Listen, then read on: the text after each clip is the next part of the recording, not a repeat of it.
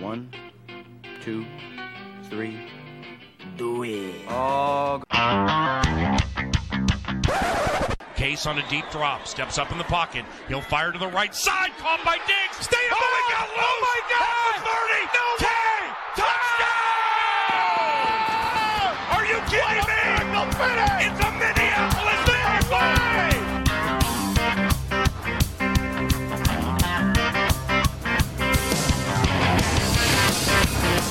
All right, coming back in for another edition of the Scolders Podcast. I'm your host, Ed Broadmarkle. With me, as always, my cohort, partner in crime, Twins and Wild fan I see on the screen here, Mike Anderson. How you doing tonight, Mike? Doing well. Doing well. A little bit better than the Twins did this recent couple of games, eh? Yeah, the pitching didn't exactly come through here on the back end of those games, did it? No, but, sometimes that happens. And that's a whole different podcast, Mike. We can't get into that. That's a topic unto itself. Right. So, we got the Vikings playing on Friday. By the time you guys are hearing this, that'll be tomorrow. So we're going to preview that a little bit later in the show. However, we got to start with the breaking news, Mike. Breaking headline here. Out of the Raiders camp, Antonio Brown went to Paris and got some frostbite in a cryo chamber because, of course, he did. Yeah, apparently did not wear the correct footwear or wear any footwear, I guess. Mike, how does that happen, Mike? I don't know. I mean... Raiders fans, I feel for you, man. It's just weird. And they're not announcing the severity, right? But apparently... He tweeted out a picture of his feet, like recently, that they were blistered up, which I guess is probably a good thing, right? I'm not a medical professional, but I believe that that's maybe a form of healing, right? Right, but here's the thing, though, like, the skin on your feet, if you've ever torn up your feet, right, that skin doesn't harden and get ready to go right away. It takes time to get back to the previous, like, kind of semi-callous state, right? Right. So if your entire whole foot is in that state, it's brand new skin there, and you have to recondition that skin, that is going to be potential to be a nagging injury all year long for him.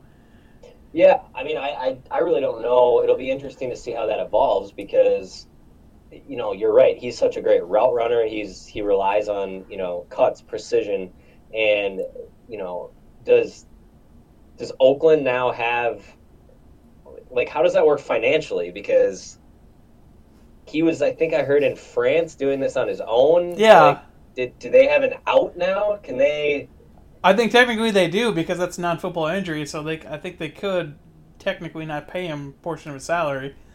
But I mean, if it was obviously at the team facility and he was being monitored, I would assume then... Yeah, then I think the team takes liability, but yeah, God, it's... the Raiders never disappoint. And they're on Hard Knocks, too. I haven't watched it yet, but, God, that's got to be just the hilarious episode of Hard Knocks coming up on there. Yeah, I'm excited to... I'm excited to see how it plays out. But we knew they were going to be an entertaining team, right? And not necessarily all the time on the football field. Right. It's going to be an entertaining team off the football field as well. Right, you have Brown, you have, what is it, Pac-Man? Those two are on the same team? Well, and then, I mean, you look at just ownership, head coach. It'll be, and we get them, right? We get them week 3. So potentially an impact for the Vikings, actually. It could be, if that's, like I said, if that's an injury that lags longer than anyone's thinking, or even if he's just not 100% at his top form, it's a huge boost to the Vikings heading into that matchup. So, yeah, it's definitely something to watch, but gosh, man, that's just an interesting thing. I don't think I'll ever see a headline like that again in the NFL. You wouldn't think so, but then again, yeah. Who knows, man? All right. Anyway, Vikings got a game on Friday. Let's do a little camp update, Mike. I know it's kind of hard to really dig in too hard in some of these topics with the camp. There's only so much you can talk about. They're practicing. They're not at full speed. They're not allowed to full tackle, but we have a couple little tidbits that we've seen. First topic here, kind of Vikings defense-wise. Zimmer was getting after the boys. They weren't really performing too well. Is that is that the defense regressing because of age, or what's going on there, you think? Yeah, I think this is a combination of things, right? So you have training camp, you have guys like us that kind of do this for a hobby, do it for passion, do it for a living. You have football people around the country that are at training camp, they're watching things, they're creating stories out of what goes on a daily basis, and yet You nailed it. A lot of times it's walkthroughs. It's there's no pads. There's limited plays. There's major components of offenses and defenses that are not playing. A lot of times the playbooks aren't being fully utilized, or I should say, really ever are being fully utilized. So I think a lot of this might just be speculation.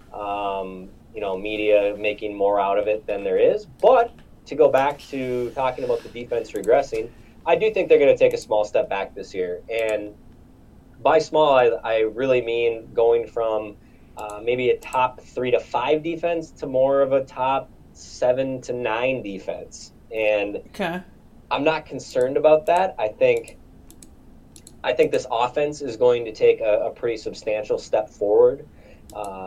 Health, obviously knock on wood, but I think that just having Kubiak, having Stefanski, having these players, kind of get a year together last year with Cousins, a hopefully healthy Delvin, and an improved offensive line, I just think this offense is really going to take it to the next level, and we're going to start to see a little bit of a shift to where that's what's going to be winning us football games. And the defense is just going to need to do enough, and I think they will. I think they'll step up in enough games. So, to kind of answer your question, I think you might see a minor step back defensively. Would love if that wasn't the case, but again, I don't think it's going to be too substantial that it's anything to be concerned about at this point in time. Right, so more or less what your position is you think the defense is getting older and slower, but if the offense is clicking like it should, we're not going to need to hold opponents to sometimes low double digits to single digit points to put up a W. Exactly. Gotcha. Okay. One thing I did want to circle back on, you mentioned about the installs not necessarily being fully open, but does that necessarily apply to this defense? Meaning that, you have almost every single starter returning, you have all the coaching returning, so that's where I think some of the concern might be, is there's so much continuity there, and if you're struggling now, is that really a bad sign for the defense? Or pivoting, is that a really good sign for the offense? Well, and trust me, I understand that. I understand the speculation piece. I think back to last year when their defense was struggling early on in the season, and I can't remember if it was Zimmer or who came out and basically said that, every couple of years that essentially the offenses around the league learn how to overcome good defensive schemes. So look at the Rams game. It was a shootout, right? And there were just some games in there where we're like, what defense is this? And Zimmer said they changed the philosophy. Or I shouldn't say philosophy, but they had to change what they're doing really kind of middle of last season. And I think that maybe coming into this year, you're taking that evolved defense and you're adding in some new elements. So even though this core defensive unit has been around together for some time, there might be some new things going on. We've talked on the previous podcast, I think, about how we'd like to see Barr utilized in some unique packages a little bit more. And, you're missing a couple guys in the middle right now, too, that are sitting out a lot of things. So, again, I don't think there's anything to really be overblown here. I think there's a lot of moving pieces going on. And, maybe we're just fishing for a story in early August, when in reality, talk to me a month from now and let's see how that defense comes out to play, because we do get some pretty good offenses week 1 and 2 with Atlanta and Green Bay. So you mentioned a little bit with Barr, maybe his role changing a little bit. What do you see as potential different wrinkles? Last year we started out the season playing a lot of Curse in that money backer type role, and obviously, I think the plan was for Barr with the Jets at least to kind of do a lot more of that rushing from the edge. Do we see a lot of that happening, or is that's still going to be a situational type of thing for Zimmer? I think it's definitely going to be situational, right? Especially in the division. I think Rodgers, they usually bring the stat up year after year that Rodgers continuously struggles against Zimmer. I think it's going to depend on the mobility of the quarterbacks. Obviously, you need to game plan a little bit differently with a Patrick Mahomes, a Russell Wilson, versus maybe a Matt Ryan and some of those guys that maybe don't like to scramble. But yet we do have guys that I would say fall in between with the Trubiskys. A healthy Aaron Rodgers tends to get outside and make a couple of big plays with the legs.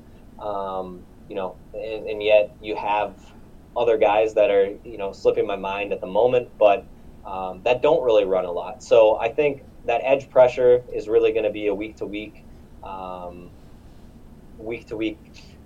game plan. But things that I'm looking at is the cornerbacks, right? And especially early in the season, we've got kind of an unknown in Mike Hughes, and the unknown for me is just, is he going to be ready to go out there early on? We know Holton Hill is not going to be available. So immediately we're getting a little thin, and you might say, well, we still got 3 or 4 guys that we feel all right in. But what happens if one of those guys, tweaks something and you have to have another player come in against the Matt Ryan, against an Aaron Rodgers? All of a sudden, you might be targeting a rookie player that's never been in a spot like that, and it can create a big problem. Right, absolutely. And I think you nailed it there with Holton Hill being off the roster basically until week 9. We don't quite know exactly where Hughes is. I mean, it's a good sign that he's still in the pup, and he potential has a chance to come off of that before regular season starts. But, I mean, you're looking at, you got Rhodes, you got Waynes, you got Mac Alexander. Who else behind that do you trust? That's been long-term in the system. I mean, you want to sparingly use Jaron Kearse because he's kind of one of your backup safeties, so you don't want to slot him in as a cornerback because then you're thin at safety too. Right, and I mean, Kearse is who comes to mind, and from there it's like, is it going to be the rookie that steps up? That's kind of my concern. I know you said wrinkles. To me, I don't even know if wrinkle is the right term, right? But the only thing that I'm kind of keeping an eye on here over the course of the next month or so, and honestly, if you're listening to this, Vikings play tomorrow, and you're asking us, and maybe that's something that we can cover here, towards the end of the show, what are some things that you could watch for as a Vikings fan that might actually be impactful as we get closer and closer to the regular season, even tomorrow night? That would be something I would say to definitely keep an eye on. Watch the corner play. See who's out there. See if anyone stands out a little bit, because I think they're going to have to take a real close look at some of those players that are, 4, 5, 6 deep on that depth chart right now. Absolutely. Pivoting to one thing that I know we're both excited about, the offense this year. Yeah. A lot of stuff changing. You got Garrett Bradbury being drafted, which kicks Elflein out to left guard. You got a new right guard and Josh Klein coming in. A whole bunch of investment on the offense with Irv Smith Jr. being drafted as basically your second pass-catching tight end. You got a couple of young guys in Chad Beebe, Dylan Mitchell, who hasn't had a great camp, but he's still there. A couple of these nice wide receivers that have a chance to get up to that wide receiver 3 or 4 range. And then you got year 2 with Kirk Cousins and hopefully a system that will utilize a Delvin Cook more to take the pressure off him. What should we be looking for here that's really exciting to you, Mike, for this Vikings offense? Well, I mean, I think we've talked about it probably too much, but I'm most excited for Dalvin Cook. I think that he has potential to be, a top 3 running back in the NFL this year. I think he's going to have the opportunity for the workload both on the ground and through the air. And if he can stay healthy, I think a lot of Vikings fans are going to be surprised at the year that he could have. Outside of that, I'm really excited. You just went through a whole list of players. We're talking about this new offense, Cousins getting comfortable, the health of Dalvin, a new line, a new tight end in Irv Smith, no one's talking about Diggs and Thielen for the most part. And you've got two guys that are still pretty young, pretty much in the prime of their career. And, you know, they're kind of flying under the radar a little bit, right? At least they are. I feel like they are to me. And that's exciting too, because I know that they're going to come out and they're poised for big seasons as well. And it's just, there's not really anything that I'm not excited for on this offense this year. You know, you talk about the O-line, and I know that's your side of the kind of your area, if you will, on this side of the ball. And I'm just excited to see the chemistry. I'm hoping I can see a few snaps here on Friday and then just watch that evolve. I know you've stressed how important chemistry is and how important, you know, having that coach is. And those are a couple of things that we're hoping to have this year. So, I don't know. What about you? I mean, what are you looking at right now? What are you looking at tomorrow night? Anybody you're watching close? Well, there's one guy on the field, on the offense on the field, that touches the ball no matter what in every single play. Setter, right? Yeah. So I'm looking at that. I'm looking at my guess is, if I was a betting man, I'd bet that the entirety of the first string offensive line is going to play a significant amount of snaps. You think so? Like a lot more than Diggs and Thielen and Kirk Cousins will play, because they know they got a rookie coming in there. They got a brand new configuration. They got Elflein at a new position. They have Klein coming in there, and he's learning the system. They want to develop that chemistry. And I've said this before. I don't know how many times. On an offensive line, the sum of the whole can be greater than the individual parts. Yep. So as a unit, you can operate at a much more effective level than each individual player can on their own. And that's built with trust, and that's built with just time together and battling through adversity, to use a cliche, right? So I think we're going to see a lot of snaps from Bradbury, and the hope there is that you see him don't get overwhelmed when he is against first-team defenders. Yep. So that's what I'm going to be looking for mostly. I think a lot of the offensive starters that we're excited about, the Cook, you know, the Thielen and those guys, I don't think they're going to see a ton of play that's going to be meaningful. So the trenches don't change no matter what you're doing. So look, that's where I'm looking. I'll be looking there all game. What about? Well, I mean, we're rolling right into it, right? I mean, unless you got anything on the offensive changes side of the ball, I think where we kind of moving into preseason game 1 here, preview. We'll get there in a second, Mike, after this break. We're going to take a quick little break, and we'll come right back into the preseason game 1 against the Saints.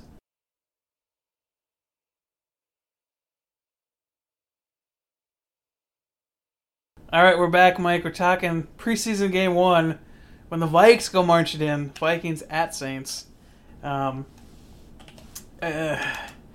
this one out, Mike. I don't know how I feel about this, man. I don't know how I feel about this. The Vikings defense is going to be hitting Teddy. Yeah. Well, maybe, you know, who knows? Yeah, maybe they won't touch him. I don't know. How do we feel about our boy Teddy, Mike? I'm excited to watch Teddy. You know me, arguably my favorite player when he was here. I think a lot of fans love Teddy and still do, and it's just great to see him get an opportunity to still be in the league and see his career, extend past what, that unfortunate injury, to say the least, that happened a few years ago. And who knows how long Breeze has left. And also keep in mind that if he's the guy right behind Breeze and something happens, he's walking into, a very prolific offense and a team that has Super Bowl aspirations this year. So I expect a high level of play from Teddy, and I'm excited to watch him again. I mean, just to that point, if Breeze does go down for whatever reason, you look at him. He's got Kamara to throw to. He's got Michael Thomas. He's got a bunch of weapons, a really solid offensive line. I mean, I don't think there's a better position, and I hate to say it, but I don't think there's a better coaching situation for him to be in to try to continue to develop his career. I think he's almost in the perfect spot to further develop where he wants to be. Yeah, I mean, I would agree that he's in a great spot. I think, there's a story that came out this week that said he's one of the biggest leaders in that locker room, and a guy that the teammates love. And no one's surprised by that if you followed Teddy here. So just excited again to see him play football. And I really hope that he's in the NFL for many, many more years, and we get an opportunity to watch him hopefully succeed, because it's a great story. And just, wish him the best still, even though he's not a member of the purple and gold anymore. Absolutely. And I know there's a bunch of haters out there, but I just want you to know that, he's off our team. You don't have to be a hater anymore, unless we're playing against him, all right? Like, just let it go, man. We can love him, and it's fine. You don't have to love him, but we can love him, and it's fine. I got his jersey. I'm still going to wear that with pride every now and again. Because you know what? He's my boy. Hey, Teddy. There you go. Moving on to a couple other departures that went straight from Minnesota to basically Minnesota South, a.k.a. New Orleans. Marcus Sherrills. Sherrills. How many years, or do you think it's happening this year, do you think that it's going to take before the Saints are in the same position as every Vikings fan for the last 5 years of, will Sherrills make the roster? Will he not? That's a great question, and I'm just I'm happy that I don't have to pay close attention to that this year. It's off my plate. So yeah. Tying this back to the Vikings, you think that letting Sherrills walk, you think that was more of a move that was directed by Marwan Malouf? Like, basically to kind of clean the slate and say, like, okay, no, we want to try to go a different way with how we're doing this stuff? Or is that just more of a simple economics thing where we couldn't justify paying that much money just for a pure returner based on the other contracts we need to carry?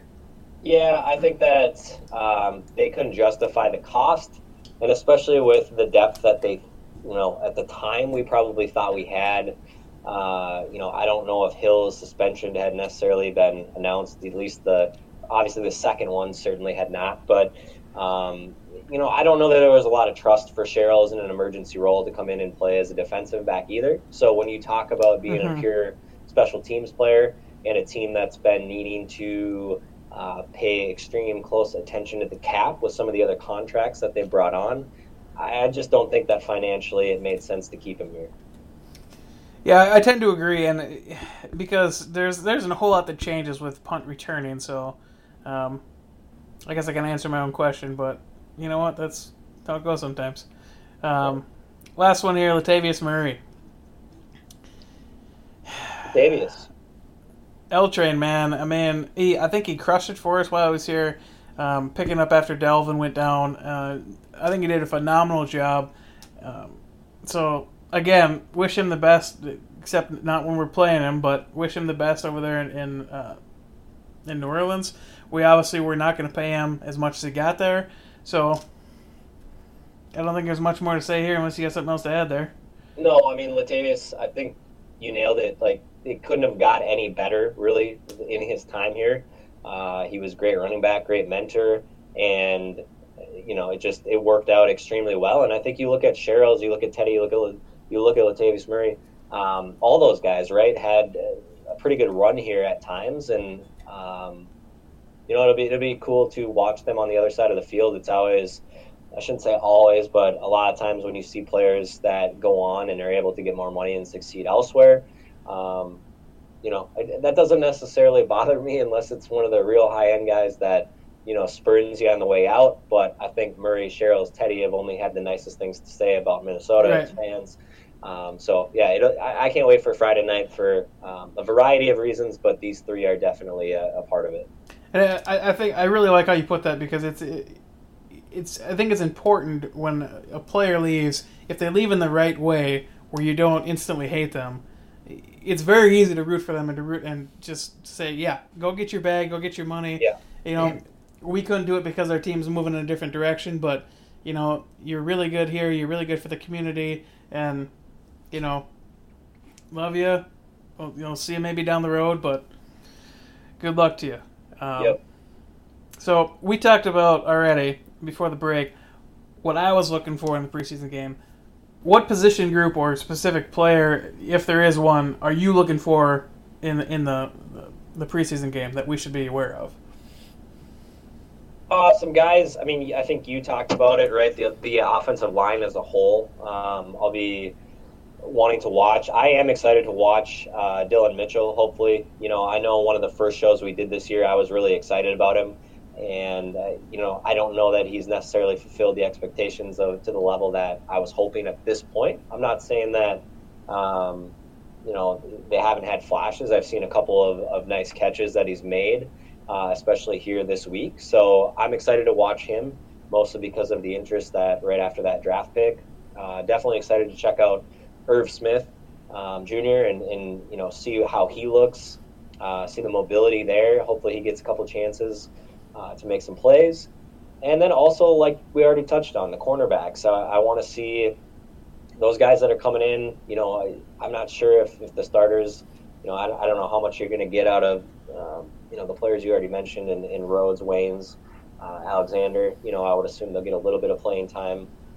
But excited to see who comes in after that. And I don't know.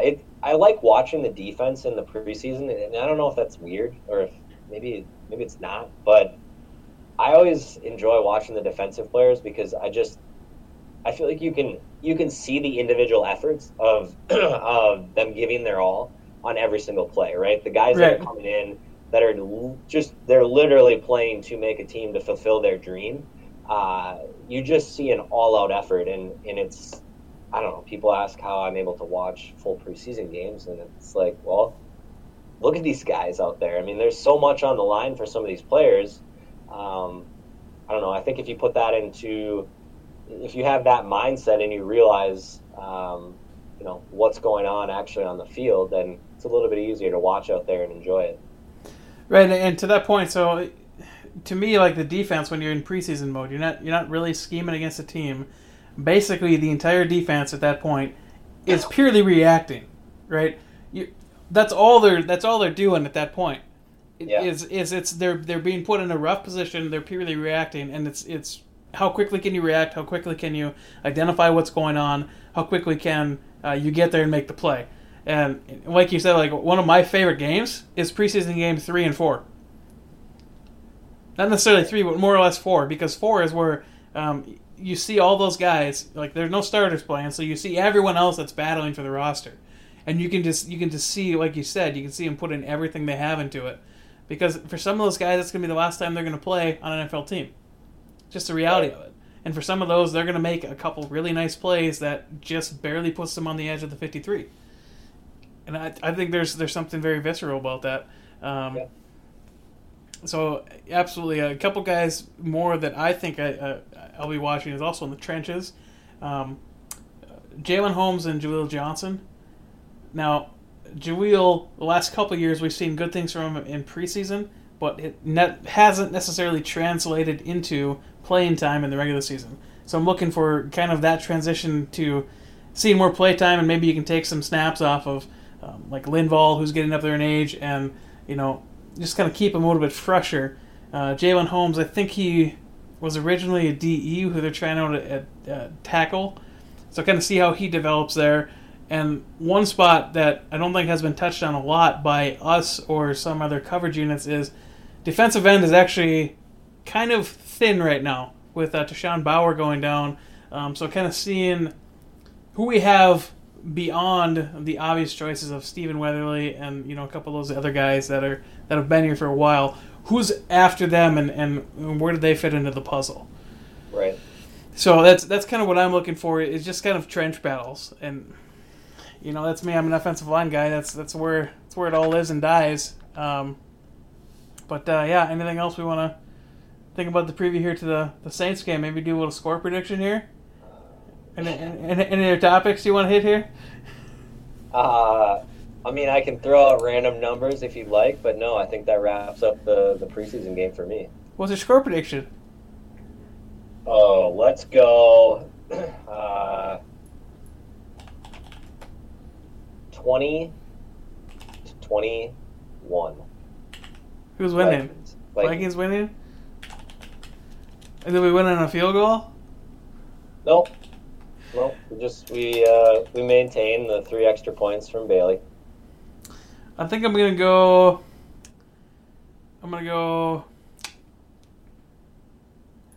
14-23 Saints. Okay. Preseason games are weird. I don't think we're gonna win the first one. I don't know why, but I just don't think we're gonna do it. Real quick, before we get into the last topic I wanted to hit today, request from a coworker to ask you this question: why is it so hard to find a decent NFL kicker? Go. Well, I think it depends on your definition of decent, right? Not missing chip shot field goals to the left. Well, listen. At the end of the day, here's the thing: not every kicker is perfect, right? I'd like one to get close. There's been times where we've had kickers that finish 8th overall in the course of a year, and if you went and asked any typical Minnesota fan, they think he's absolutely terrible. So, I mean, Minnesota has this mindset that they expect perfection out of field goal kickers, and it's just not a reality. So, I mean, there's a Justin Tucker. There's a couple guys in the league that are real close to automatic. But then I think you have kind of this fall off, this giant pool of kickers where, they're going to make most of them, but at times they might miss an extra point. At times they might miss a 31-yarder. Okay, but they're also going to go on a roll for times. And for me, they need to make the clutch kicks. And again, I felt that last year, Bailey made the kicks when we needed him to make it. Okay, so here's my other question then. Why are you not on board yet with my idea that we should not roster a kicker? No, it's a terrible idea. Terrible idea. I think it's a great idea, Mike, because the Vikings, historically, have been destroyed by kickers in the playoffs and deep runs of the playoffs. So why don't you just eliminate that possibility and you're either going to do it without a kicker or you're not going to do it at all? I don't know. I just think that we've had, a few guys that were a bad run, but there's been some clutch kicking at times as well. Even going back to, the Minnesota Miracle game, there were some clutch kicks there that ultimately kept us in it to have that play happen. And I think you're going to be pleasantly surprised this year at how Mr. Bailey kicks. All right, if you say so, I will believe you for now. All right. Last topic I wanted to get to here, and this is really brought about by Michael Thomas's contract he just got, which I think is something absolutely ridiculous. What was it? $19 million a year, $19.25 million a year. Highest paid wide receiver. No, great, fine, well deserved. Totally agree with that. All right. Where would you place Adam Thielen and Stephon Diggs in the ranking of wide receivers, roughly? I mean, overall? Yeah. Definitely not, probably not top 5. No, I would say that they're probably going to fall in that 5 to, top of my head, it's tough here, 5 to 12 range. Okay. Here's my point there with that. We were able to secure Stephon Diggs on a long-term deal for $14.4 million a year, and Adam Thielen for $16.2. Right. Michael Thomas just got $19.25. And these guys are locked in until Adam Thielen until 2025, Stephon Diggs till 2024. That's absolutely insane to me. And these guys' dead money is dead next year. Right. I don't know how our front office continues to make deals like this that are such team friendly and keep these guys happy, but so now when Stephon Diggs, when we gave him that contract, we paid him $14.4 million on average. We could have paid him a lot more if he would have asked for it. And I think he was perfectly in the right to ask for more than what he got. So to me, it's like this front office just goes and they get these guys for so cheap. And I got a couple examples we'll go through again, but it's like, how did we get here? This is just a weird feeling for a Vikings fan to be in, where we're getting these guys at a discount, and they're top-end players. Yeah, I don't know. I mean, he's a wizard. I think that when you look at it, is it a combination of the facilities, the trust that these guys put in them, you look at some of these players that were late round picks, undrafted, and they've been brought in, they've been given a chance, they've earned it, and maybe it's a combination of, hey, you know, you did this for me, I'm going to do this for you. I'm not really sure what goes into it. You know, it'd be I think it'd be a fun dinner conversation if you could have a night out with, you know, everyone that really had decisions that went into those decisions essentially, and just to see how they evolved, how they happened, how close they were to going a different direction, and Right. you know, I don't know. So the other example I wanted to bring up is Danielle Hunter and Everson Griffin. All right. So, from a pure edge rusher standpoint, where do you think you'd put Danielle Hunter? Ooh, he's high. I mean, Okay, so listing off a couple, you got Khalil Mack, DeMarcus Lawrence, Frank Clark, Von Miller, Trey Flowers, Cameron Jordan, D Ford, Olivier Vernon. He's within that group, right? I think so, and I think he'll show that this year. So yeah. Okay, so we've established he's within that group. The lowest paid person in that group is $17 million. The highest paid is $23.5 million a year. All right. We have Danielle Hunter locked in until 2024, and he is 25 right now. Okay, he is the youngest of anyone in that group, sometimes by a large margin. Right. We have him locked in at $14.4 million, and almost $3 million less than the lowest paid of that group until Right. 2024. Everson Griffin is paid $100K more than that, and he is not that far down the list from where Danielle Hunter is. Right. It's just insane to me that we're able to retain this talent at that kind of a discount. And I think, like you said, it's one of those things where I would love to have a conversation or be a fly on the wall when they're actually discussing this kind of stuff, and actually get a feel for how they're able to get these deals done at the dollars they are, because there's clearly a lot of trust, and they understand that, hey, we're going to be taken care of early. Like you look at, for instance, Adam Thielen. Now, you've heard me say it on this podcast before if you've been a listener. The deal that he signed took him through, I think, like 2022. Right, the last deal he signed. Yeah. In my mind, the Vikings would have been perfectly fine to pay him every dollar of that deal and no more, because he signed every single dollar in that page. He knew exactly where it was coming from, and he knew the terms of it and the length of it. However, what the Vikings chose to do is they chose to give him a pay bump because they recognized, hey, you're a pretty dang good receiver. You've developed really well. We're going to reward that early. We don't have to, but we're going to. And I think that's kind of what we see with some of these players, and maybe that's one of the major factors that some of these guys are looking out for, is the Vikings take care of their own early. Like Danielle Hunter, he had a full extra year in his contract when we extended him, and we said, you're crushing it. Here, have some money. You're not going to be the top paid, but we're paying you early, and then we'll pay you early next time if you continue on this trajectory. Yeah. Right. And maybe that's enough. Maybe that's all it takes. I don't know. We won't know, at least. Maybe we'll get lucky, you know, we'll run into someone some night, and we'll have a story to tell, but until then, just keep working the magic. Absolutely. They're grand wizards, man. They are grand wizards, that's for sure. They're basically... They're Rick Spielman, the White, as in like Gandalf the White, and I don't know, Rob Potter. I don't know. Words are failing me because they're so magical. Right. They just sprinkle their fairy dust on it, and the contracts just appear, and players rain from the heavens, and soon, maybe soon, Mike, a trophy will be raised. Let's hope it is. Let's hope we're there for it. I think that's all we got for tonight, Mike. Unless there's any closing thoughts you have coming into the Saints game. I think that's good. I think let's get to tomorrow night, or if you're listening to this, let's get to tomorrow night. Let's watch some actual Vikings football. It feels good to say that. I think we made it, Mike.